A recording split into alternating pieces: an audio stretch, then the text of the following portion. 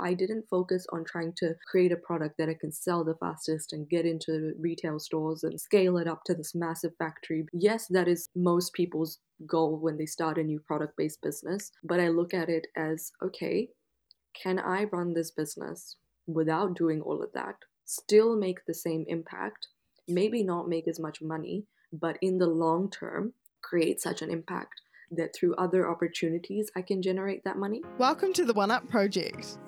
Money is fuel that allows you to do things. It doesn't need to be taboo. What you don't want to do is wake up at 65 realising you did something you hated and have regret. Go and find people who will give you advice for nothing. This is a space for personal growth and money chat with new perspectives every Monday. This bit of content, listening to this, is going to be a small little breadcrumb of something that makes them think a little bit differently. For all the things we were never taught but should have been. At the end of the day, the most important person is yourself, and if you're not happy with your own choices, then you're never going to be happy. Hi everyone, and welcome back to another episode of the One Up Project podcast. Today I had the pleasure, like seriously the pleasure, of interviewing Haya, the founder of Masala Sense, which is a thriving side hustle turned full-time venture for her. After experiencing the support within the Instagram business community when she launched the business, she then went on to launch Masala Bazaar, which is a platform that fosters vulnerability growth and mindful shopping for entrepreneurs and consumers alike, and especially supporting those entrepreneurs within the South Asian community. And I really wanted to get Haya's take on the challenges that are faced by people wanting to start a business, and especially those within the South Asian communities down here in New Zealand and in Aotearoa, and what that's like. I also wanted to hear her perspective on what has made a successful business, since she's seen so many people come through her platform Masala Bazaar, which does exist to create that community where other businesses are building up each other in order to fulfill their dreams, of having a business that is their full-time gig and experiencing the flexibility, I suppose, that comes with entrepreneurship over employment. And we speak about the pros and cons of either side, and I think it was just a really insightful discussion. Haya and I, interestingly enough, we have very similar perspectives on what business is to us and what it means, but we have completely different experiences that led to that, I think. And having this conversation with her was a real honor for me to be able to gain a new perspective and strengthen my own. I'm really looking forward to all hearing this episode, and luckily I will stop talking now and you can listen. Let me know what you think and we'll chat soon. Hiya, welcome to the podcast. I am so happy to have you here.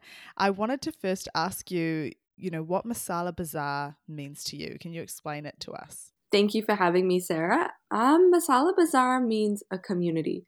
In itself, it means not only a community for our entrepreneurs, it means a community for our customers. I know that so many times people have bumped into each other, friends, family. One of the best stories I have is that when we actually set up the first market, a customer came up to me and thanked me because of the market. She reconnected with a friend she hadn't met in years, who was one of the vendors. And so whether that's people connecting because they're customers, or whether that's businesses connecting to network, or people wanting to get into business that are South Asian that don't really know where to start, who know they can approach us, it all comes back to building that network and community, and that's what it's all about for me. Yeah, it's awesome because it seems like that connection, that community are very important themes of why this exists in the first place, and it is there to kind of support the connection and the success of South Asian entrepreneurs. And how have you set up the business to do that? Like, when you were like, this needs to be a community about connection, how did you kind of establish what Masala Bazaar was going to look like? I think it started on accident, honestly, just like everything good does. We were coming out of lockdown in 2020, and we'd built up such an awesome community online where we'd all like talk and connect with each other. And my mum was shopping for my wedding at the time, and she would be looking at she'd be asking me for stuff, and she would be like, where do I find this, or where can I get this? Or there'd be other friends who asked me the same thing. So I'm like, how cool would it be if all these people that I know that do all of these things that people are like having to go and manually search for right now. We're like in one space. So coming out of lockdown, we set up like in market day, we just put in together $30 each, or 30, 40, something like that. And we got Ficklin Convention Center. And that whole idea of it was that it was all even. Like it wasn't like I was setting it up and then I was gonna, like, they were gonna be paying me all these extra fees just to run it, even though I'm selling there as well. So we set up that market day, and the whole point of it was, I guess, to level the playing ground, because at that time, for businesses like ours, we didn't quite felt like we fit into the general markets everyone goes to, but we also didn't feel like we could afford the markets that were already set up for our community. And so it kind of felt in this weird in between space, which I was like, well, we need to do something about, because there's so many of us. I'm sure we can do something if all of us come together. I think that aspect of people feeling like they belong is so important, and especially when you're embarking on like an entrepreneurial journey, it can be something that people can tend to feel so alone in. And I know for you, you're really passionate about entrepreneurship. So like, how have you, like, why do you think that's so important to you? What does being an entrepreneur represent in your eyes? I think it just means being creative, to be honest. Like, it means a lot of things. But for me, what I love about being an entrepreneur is being creative. And I talked about this recently on my page as well. It's like you have to be a really quick problem solver. So when you're creative and you're solving problems in the world, it's it's just another buzz, as opposed to, I guess, like having your tasks decided for you or having your projects decided for you. And there's absolutely nothing wrong in that either. But I think being an entrepreneur to me just means that you're not going to have your days look the same. What you are doing, you're going to see the immediate impact of what you're doing, and you're just going to have to be a really good problem solver as well. So I guess it scratches an itch in my brain is what I'm trying to say.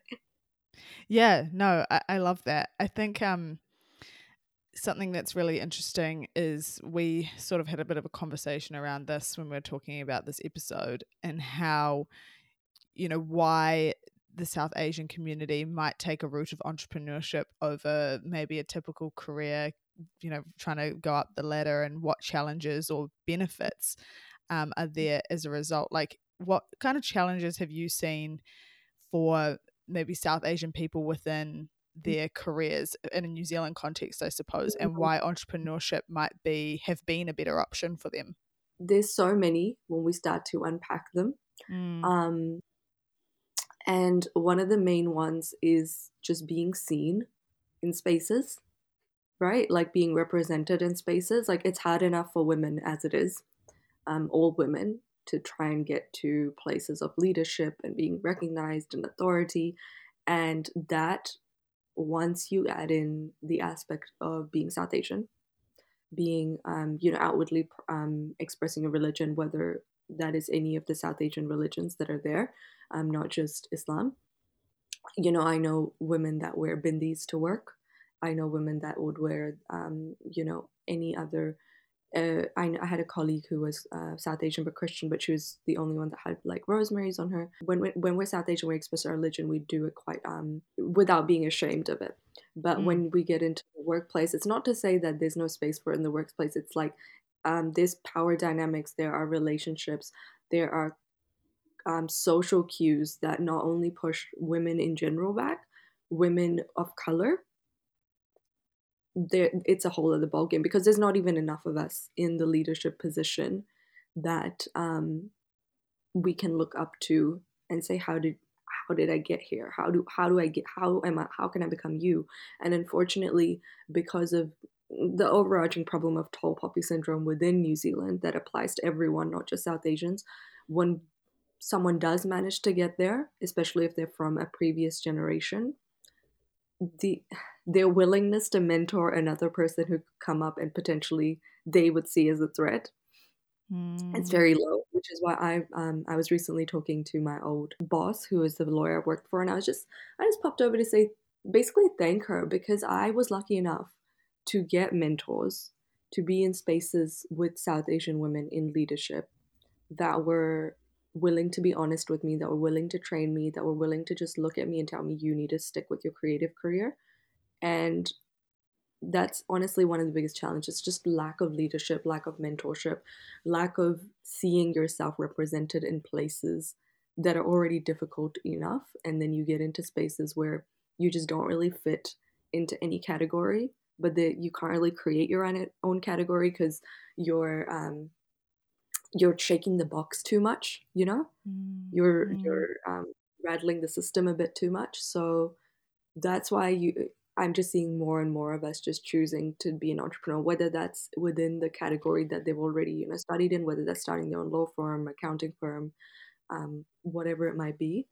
It's just they're putting their head down, they're doing their time, and then they're like, this is it for me. That is so important. I spoke to a guest of mine recently who was a refugee that came from Afghanistan to New Zealand as an asylum seeker initially. And we spoke about this concept of identity and, what it means when you come to another country and you're sort of in this in-between of two identities, especially when you were kind of raised from a young age in that place. And it sounds like, that feeling of being seen is so crucial, but when you're kind of stuck between identities, I can only imagine that becomes even more difficult. So do you think Yeah. that a route of entrepreneurship allows people to be able to represent themselves as their identity rather than having to fit that identity into work? 100%. 100%. I think what's really difficult about like you just said, like you have to navigate and find your own identity between all these identities, right? When you choose a route of entrepreneurship, there's no one, or there's no organization no longer telling you how to act, how to behave, how to present yourself, right? So there's one element taken out of it. When you choose a route of entrepreneurship, it's like, okay, there's one element of the world, like the world's already asking you to be things, right? The world's already asking you to be things. The society's asking you to be something. Your family's asking you to be something, because that's a big one with South Asians. Your your upbringing here, your school's probably raised you to be something, and then you get into the workplace, and then they also ask you to be something. For me, for example, I did not understand like corporate social cues for the longest time. I grew up out west. I went to Rutherford. We were relaxed. We were, super chill. My teachers, bless their hearts, I still am friends with them because they literally raised me, and we were taught to be ourselves. Like there was no point that I was told to tame myself down, or there was no point we were taught politics. And I got into law school, and I was hearing words that I was like, yeah, I'm aware of. I'm aware this exists because my grandpa comes from a legal and corporate background back home. I just thought it didn't exist here. So then you go through this whole journey of like finding all your identities, and then you get into the workplace, and then you have to figure it out all over again. Mm. And so you get to a point where you're like, which identity do I choose? Which one values to me, and which one am I bothered putting in an effort with? And for me, my most authentic one was when I was in high school, when I was, instead of being told to calm myself down or mold myself into something, it was like, okay, these are your strengths. How are you going to use them to be your best self? You're not gonna get rid of anything because it doesn't work for your 9 to 5 or your career or the corporate ladder. You're gonna keep all of them. You're gonna see how is this gonna best serve me in what I want to do. It just sounds confusing for you and Yeah, probably a little bit stressful as well, because you're having to almost make this decision of quite early on in your life, really, like who do I want to be and who am I going to be now on? exactly. Because with South Asian, especially women, even though we're here now, uh, there's another aspect, right? You figure out your work identity, and then for a lot of us, we get married, and even if we're not attached to any of our families, we still have obligations to our families more so than you know um, other cultures within the country, and then that's a whole other identity to navigate. So it's like you're going through your life, and as a South Asian, you are you are constantly changing identity, and as all people do, we have it just a bit more than others.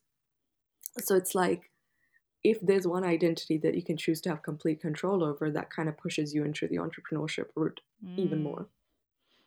That's so interesting. Yeah, because you do have that control that sense of safety and being able to sit in a place that you have created and designed for whatever that authentic identity is versus, you fitting yourself into one that's already been created based on previous expectations or whatever of that culture and that community. We spoke about representation earlier, and, that is so important. And you mentioned something about feeling seen and being seen and how that doesn't tend to happen in those typical work or corporate environments. Mm. And it's interesting because even though we talk about representation being so important, if people don't initially feel seen and aren't supported to show that authentic identity, then the representation won't come as a result because people didn't feel comfortable and safe to be themselves to begin with. So from your Yeah. perspective, what does it mean to feel seen? Like what does that, how can someone support you to feel and to be seen? I think the best, like, I think I have a really good example of this recently is um, MP Priyanka Radhakrishnan and MP Venushi Balchis came to store, right? And I think for the first time ever, I felt represented because they were just like, they were just super down to earth, and everything we talked about in regards to the journey of getting to places in leadership as brown women was very relatable.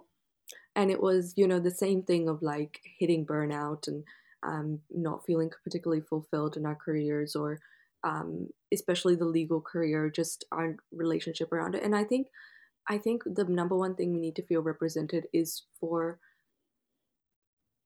South Asians in leadership to be honest with the conversations they're having with people that they're around. So that when you're trying to, like, just like we have the male gaze in media literature, we also have something called, I'm not sure if this is the right term, but the white gaze, right? And as South Asians, we tend to somehow fall into this trap of thinking we have to cater to the majority when we're speaking.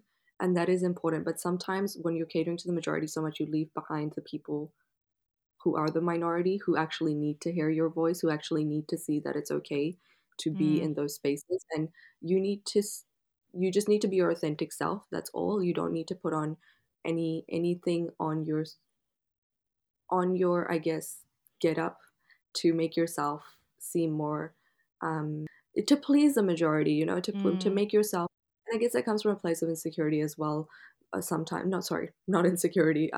When we try to cater to the majority so much, we do feel insecure of being left out, or we do feel insecure of, maybe we don't earn this place. But you're also doing people coming up behind you a disservice, because then you're leading that path. You're still saying that you still have to put on a cloak and um, be in your inauthentic self in order to get ahead. And I think representation is just being your authentic self, whether that means, and it's such a nuanced thing to speak about, because you can just look at someone in a position of leadership, or in a higher up, or in a space which is predominantly doesn't have people that look at us, and just know that they're being their inauthentic selves. And it's something that is very difficult to describe in words, but it's just relax, I guess. Just relax and let us know that it's safe to come up. Just make it safe for other people to step in, hand the mic to them, and don't make the rest of everyone feel as they also need to leave their authentic selves behind in order to get ahead. Yeah, I'm asking you to articulate something very difficult. So I Yes. appreciate you, giving us some context and trying to Yeah. explain that, because it's Yeah. not just a black and white, it's this, so it needs to be that Exactly. kind of situation. Exactly, because there's so much more representation now in terms of like social media or media, right? So I think they're hitting it on the nail on the head there right now. But when I speak about representation, I guess I'm more honing in on the workspace, like the corporate space, or any other spaces where people are seen, but we're seeing South Asians sort of turn away from, and why that might be. It's difficult because I suppose the people above who you want to kind of set that path and say you don't need to put your authentic self to the side, have also been, of course, torn down by those biases and those other problems. And so they're battling this kind of situation. Yeah. And I think for me it was always sort of like my I was very lucky because my family back home, like, they're I always say this to my mom, like, you didn't have the typical immigrant mom journey. Like, she came here, she had a job. My grandpa was a government officer, so I do recognize that I come with all the other struggles aside. I do come from a privileged background when it comes to education and career. And my mom always said to me that it doesn't matter how higher up you get in life, your culture is your culture. And she would, she'd always wear shalwar kameez, which is our traditional garment. Whenever we went outside, we'd go to the mall. And I remember getting to a point when I was around intermediate, I'd get embarrassed and I'd be like, oh, maybe you shouldn't. And she's like, no, people can't come to our country and learn our language within the time that we learned English. They can't come and adapt the same way that we've adapted. And that's not to say we shouldn't adapt, it's to say that there's nothing to be ashamed about. Mm. Mm. That we have to, if we don't continue to be proud of ourselves, we're going to let go of everything that we have. So that's not to say to force it down anyone or to say that we shouldn't adapt, but it's to say we can carry both. You can excel in the new culture that you've adopted, in the new country you've come to. You can celebrate all of their values while also being true to your own. Like, it doesn't have to be one or the other. Absolutely. And it does seem like it's quite, the more I learn, I suppose, Yeah. especially about Western society, the more I see this obvious pattern of things tend to be black and white, or people tend to see things as it has to be one or the other. Two things Mm. can't exist at once. And I feel Yeah. that is often quite a dangerous mindset to have, because it doesn't allow for all the intricacies of different cultures or whatever upbringings, anything in someone's experience. I agree. I think that was the biggest thing, is knowing that we can have both. And then that, I think that was instilled in me so deeply that when I did have conversations with people and I found them not being able to do both, I'd always sort of stop and ask myself, well, why is that?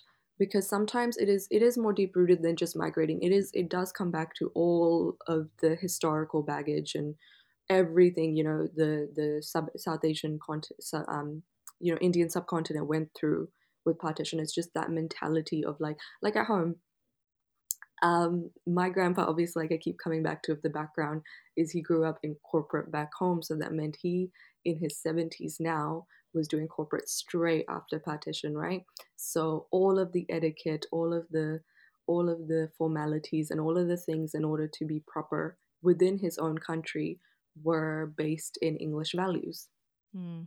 So whether that was the dining etiquette or living etiquette or polishing your china till it literally gleams until the last sparkle, like these things that were not found commonly in other, Pakistani households, were instilled in us because that is what he was taught was appropriate from that time. So coming back to even what we were talking about earlier about representation, that sometimes it's not even that it's in the workplace that you've been torn down or been made to Mm. feel like inadequate. It's literally from within your own household as a result of something that dates back so long ago.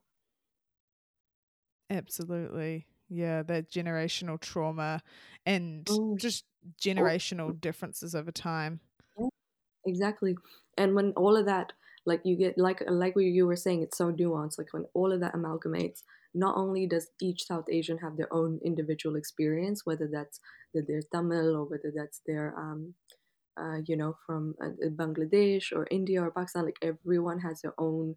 We have refugees, we have we have so much going on within that continent. Like we have so much going on that I, as one person, can try, but I can't speak for everyone. Mm. But there is just that thing of the sooner everyone, like I guess they just step away from this another world that's trying to box them in and step into entrepreneurship. Because like we said, it's just your identity is already so complex. it's less stressful to have to define another one. Absolutely. Absolutely. And you shouldn't necessarily have to if you don't want to either.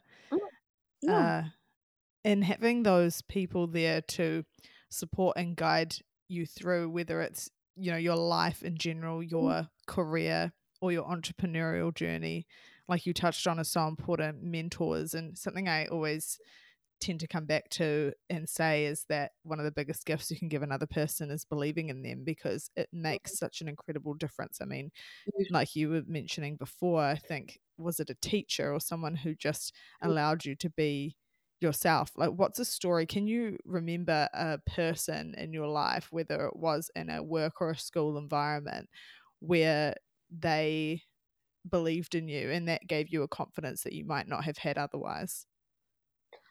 Honestly, it was pretty much all my high school teachers, and like I said, that's why I'm genuinely still friends with them. Like we get together for coffee, we message each other, we keep up with each other, and that is because one instance is my English teacher. I was doing, I think this was year 13 or 12, one or the other, and I was doing my speech, and I they knew I usually didn't settle for less than excellence. They knew that I would genuinely like be on the case and be like, okay, what do I need to do? What do I need to do? Like get feedback like 50 times before I handed it in. But this one time, it was when we were working on my public speaking, or in general my speaking. And the reason, now that I look back on it, the reason it was so hard for me to do well on that speech was because we were being recorded. And I, as any teenager, had really bad body issues. And I hated that I had to record myself and then watch myself back and then look at everything that I didn't want to look at. And so I just was, the whole time I was just trying to get through it. I was just trying to get through it, and I kept getting a merit. And I was like, Mr. Ferguson, I'm literally fine with the merit. Please just make this end. And he made me resubmit it. I'm not sure if I'm allowed to share this. I think he knows. He resubmitted 4 times. He made me Wow. resub my internal. Yeah, he made my resub my internal 4 times until I got excellence. And he was like, I don't care. Like, I know you've got this. And I'm like, I'm done. I'm happy with the merit. Please leave me alone. And it was just that belief that they all had in me. My media teacher, also English teacher, like she, she would on. I think she pushed me to do media scholarship. Like she would on constantly. Like they told me how it feels when people mention your names in rooms of opportunities. My media teacher said to her year 12 class when I was in year 13 that Haya doesn't set the exemplar, she makes the exemplar. Like it was just that like they didn't put anyone down when they were supporting me. They were just confidently believing that all these crazy ideas I was coming with, this way that I was moving forward, the way I wanted to be, they were just there, and they were cheerleaders, and they were always like, okay, how do we get you there? And to me, that was a support system. And because I've gone on further in life, I find myself when I genuinely am content with people around me, it's when we're all each other's support system in that way. It's like you know someone's potential and you're not going to let them just settle, and you are going to push them until they get to that potential. And that's the people I like to be around. That's the person I like to be when I'm around other people. It's like yeah, you're doing okay, but I know you can do better. So let's work on that. Like why are we not getting there? What tools do you need so that we can get you there? Mm. Do you think those lessons and that support system influenced the creation and I guess the running of Masala Bazaar? 100%, 100%. Like I think the fact that whenever I wanted, we used to do this massive media assignment for our media studies class, and it was we basically had to create like a newspaper from scratch, and we had to do like this whole portfolio. And I think I wanted to go way off the brief because I had this idea, and instead of telling me, that's not really what the curriculum is, my teacher was like, I believe in you. Just do it. As long as you finish it. And even then, I think we didn't have a school newspaper then. And I went to her and I was like, I want to do a newspaper. She's like, okay, you can use my classroom. Like it was always that like that fostering that like it's such a developmental age now that I think back to it.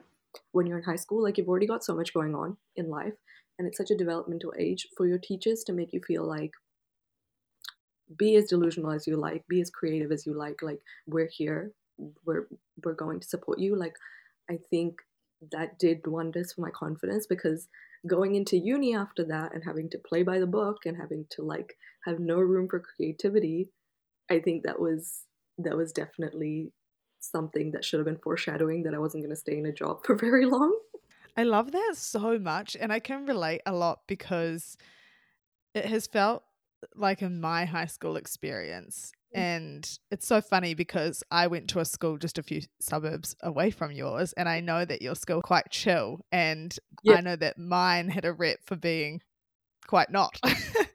and and but it was the teachers that were Yeah. the ones that allowed us to express ourselves in whatever way we wanted to through our work that was the most memorable and the most exciting and Yeah. made me feel, I don't know, I enjoyed myself most, and Yeah. it brought back memories to the class that I enjoyed the most was business studies, and that's because the Yeah. teacher we had was so relaxed, and he Yeah. hadn't been a teacher his whole life. He had actually worked outside of school and then came in his later kind of career years to be a teacher, which I think made a massive difference as well, because it was like this guy kind of has been out in the working Mm-mm. world outside of it being a teacher, and so can kind of see the relevance of the lessons outside and understands that for you to be able to explore your own creative capacity, that's going to help you so much in being able to problem solve and do all of these things. But it's also just helps you feel like the work you're doing means something to you as an individual Exactly. as opposed to means something only to the school. 100%. I completely agree. And yeah, we did have a reputation for being relaxed, and um but that's a whole separate topic. But no, exactly. You just need real life experience to raise students, I guess, that are very engaged in what they do. So how do you, and well, I guess it's really cool because now you have Masala Bazaar, which acts as that catalyst for business owners and entrepreneurs to connect and to have those opportunities. And you kind of act almost, and the business acts as this mentor for other people. Yeah. It is, yeah. It's it's a real full circle moment, but obviously like it took a while to get here. Like I did my own business Masala Sense for since 2018, before we got here, right? I did Masala Sense for 4 years till before we got here, and I didn't realize how much I knew until I started talking to people who were just getting started, and I was like, oh dear God, there is, and this information again, I had to figure it out myself as well. Like I remember when I was just trying to set up a New Zealand Post business account, and I was on the phone trying to set up a business account because I was a small business, but I wasn't sending out orders on orders every day. The lady straight up denied me a business account, which made no sense to me. I'm like, I have a business number, I'm registered for tax, I'm running a business. Why can't I open a business account? And that was the most shocking experience for me. So things like that, like hurdles that I went through over 4 years. And just yesterday, I think I was having conversations with two of the vendors I work with, and we were talking about how to get them to the next step and how to get them to ready for Christmas and how to get them like what their customer base is. And again, it's just so wild to me to be in that mentorship position because I never intended to be. It just so happened.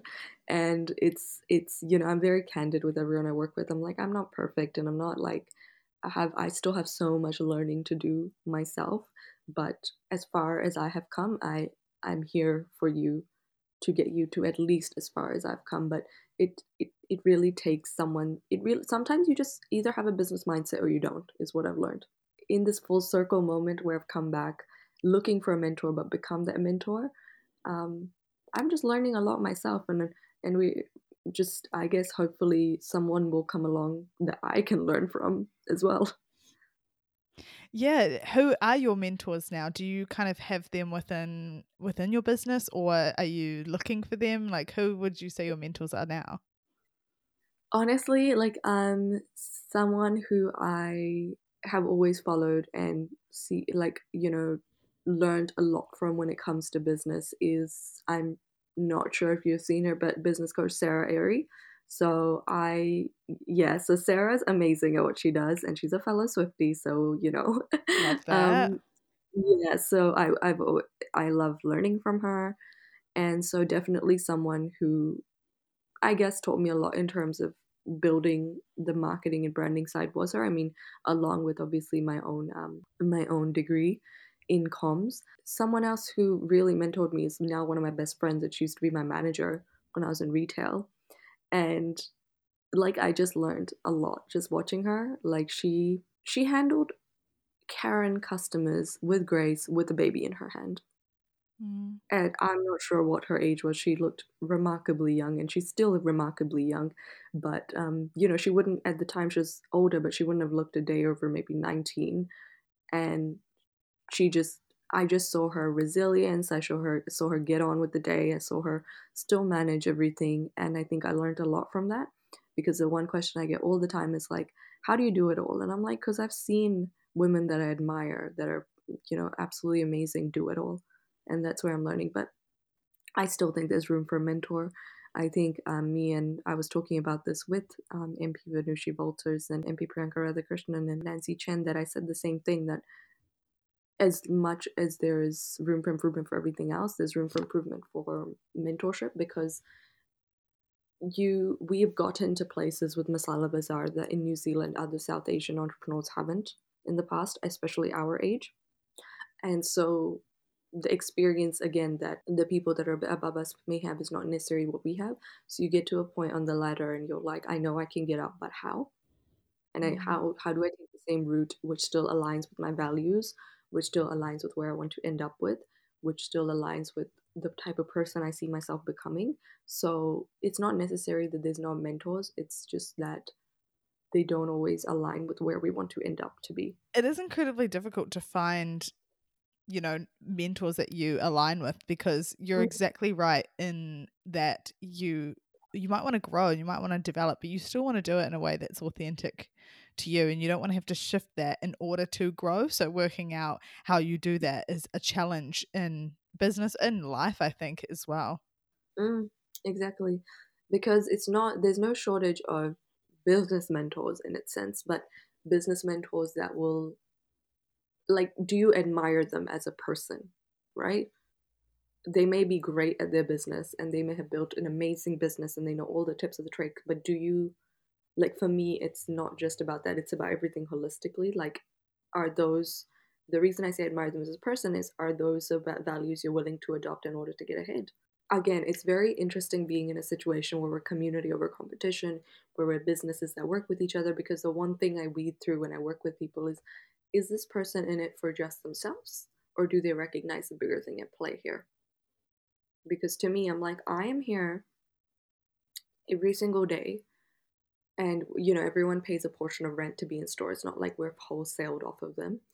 So essentially, yeah, you would be looking out for your own profit, but I'm here every day building this community in order for everyone to have a space. So if you're going to come into the community, you also need to have that mindset, right? We always try to limit competition where possible, but if there is one or two other brands like yours that aren't exactly the same but are similar, how are you going to navigate that and support one another because of the common denominator, that you both come from the same background in business and you're both starting out in the same place?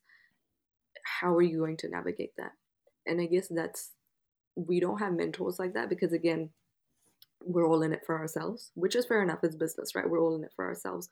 But there is an aspect of, I always come up, I'm like, one, I forgot to talk about this, but back home in markets, you would have seen that whenever there's a bazaar or, like, a proper market, I've grown up with my uncles having shops, and if they didn't have something a customer wanted, they would send the customer to their next door neighbor. Even if they did have something, if they knew their next door neighbors was like struggling or whatever, or they would just share customers around, right? They never felt that because someone's shopping from that person, they're not going to come to me, or that I never felt I used to grow, I literally like grew up in the back room of my adopted grandpa's namesake grandpa, family friend, shop, bangle shop. And a couple doors down from him, my own uncle had a shoe shop. And so I grew up around that, and what comes back to me over and over again is this is how our families grew up doing business. So why do we then step away from that narrative and become cutthroat? And it doesn't, like, there's no, why is there no community? Because if the customer doesn't care, right? They care about the product.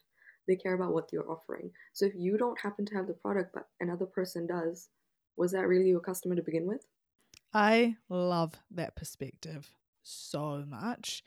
I'm massive on being in business because you have a strong purpose and being kind of community and impact led Mm, and really driven by that why. And if community is a value of yours, then competition is not seen in the typical way where you want to win, you want everyone to win, and exactly. just because someone else wins doesn't mean you don't, and vice versa. Like, I think having that perspective Mm, is just such an important thing, and definitely a way that I want to be involved in business, and I love that so much. And I think you might have quite a unique perspective on this question, which is, to you, amongst all of these challenges, what have you seen creates a successful business?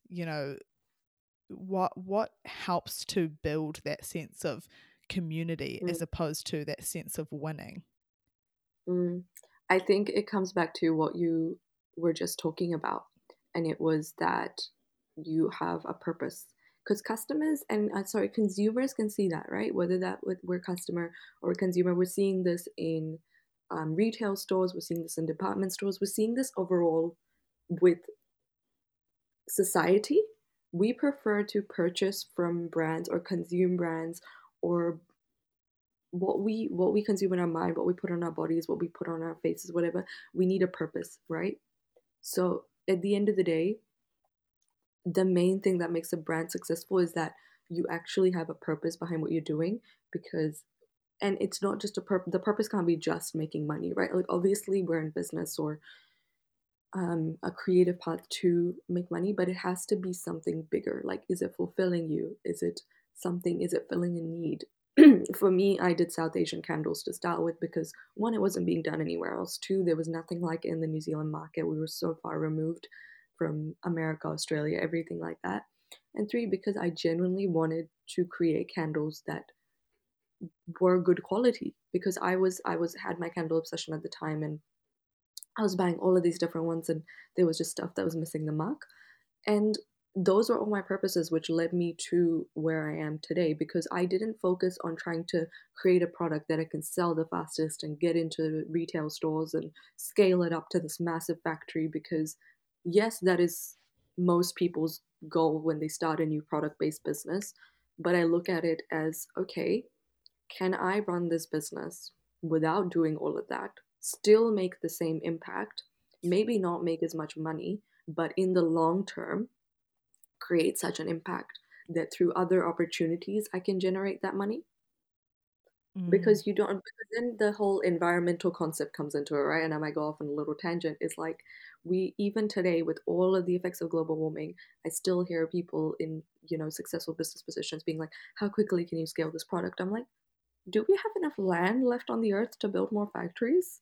Like, if everyone who's starting a product based business set the goal of setting up a factory for more products like theirs, can we just park that conversation for a little bit? Because there is not enough room for every one of us to have a factory, or, like, start. Like, it's just,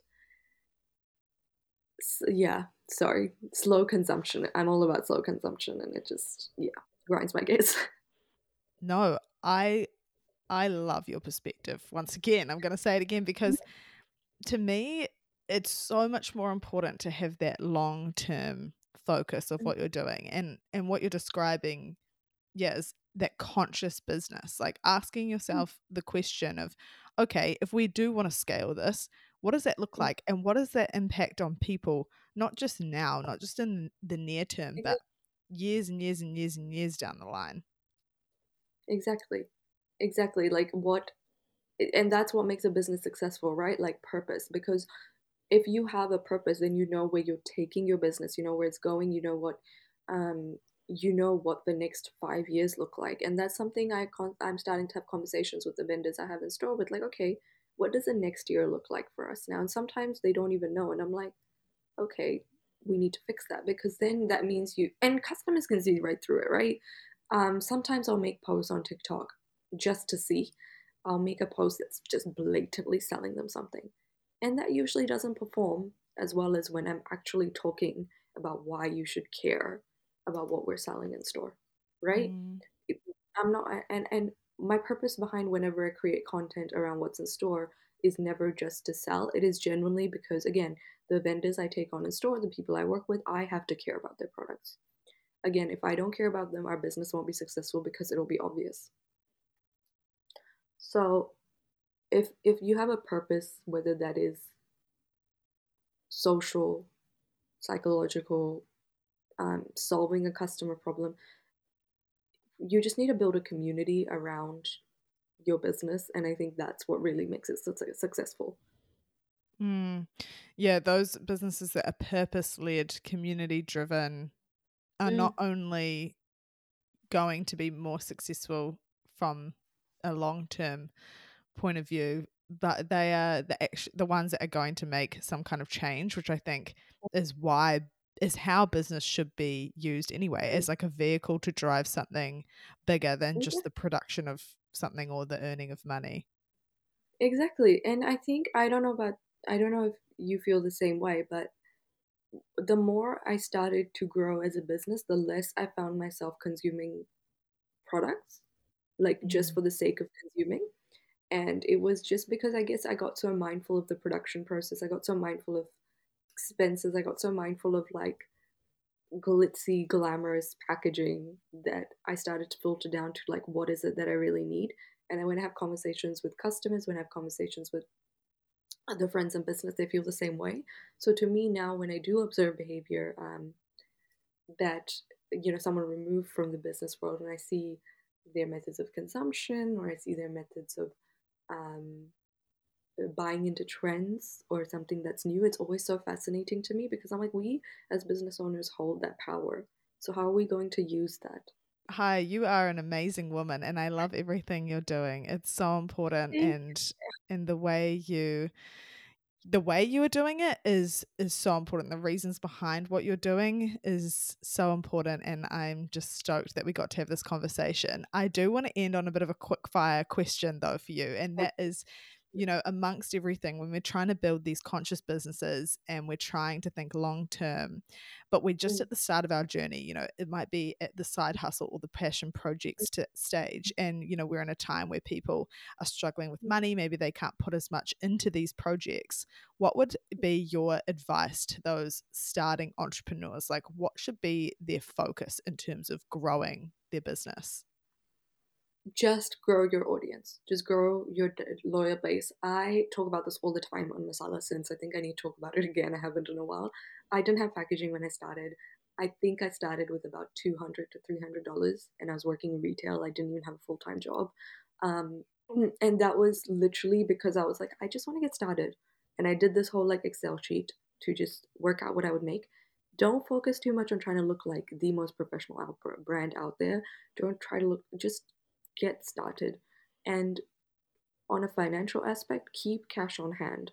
The biggest mistake I see businesses make when they're starting out, one of the biggest mistakes, is just putting too much money straight away into packaging when they start to look legit.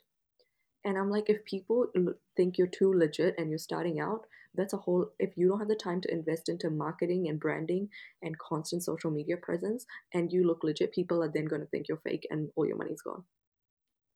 Focus on taking customers on that journey with you. Of, I started out, this is my, just start, and then take your customers on your journey with you to get to the point where you are more legit, you're more packaging. It took me 4 years to get proper branded boxes for my candles. And that's something my community appreciates now, because they remember how they used to get their orders and they still loved it, right? Save costs where you can, because we are heading towards a recession or are in a recession. Stuff is expensive. really think about whether you need to spend on all that extra packaging, all those extra things that are just going to end up in landfill. Get creative with how you're generating revenue. And the main thing is just start moving products, start building a customer base. Listen, you don't have to have the perfect product to get started or service to get started. Listen to your customers.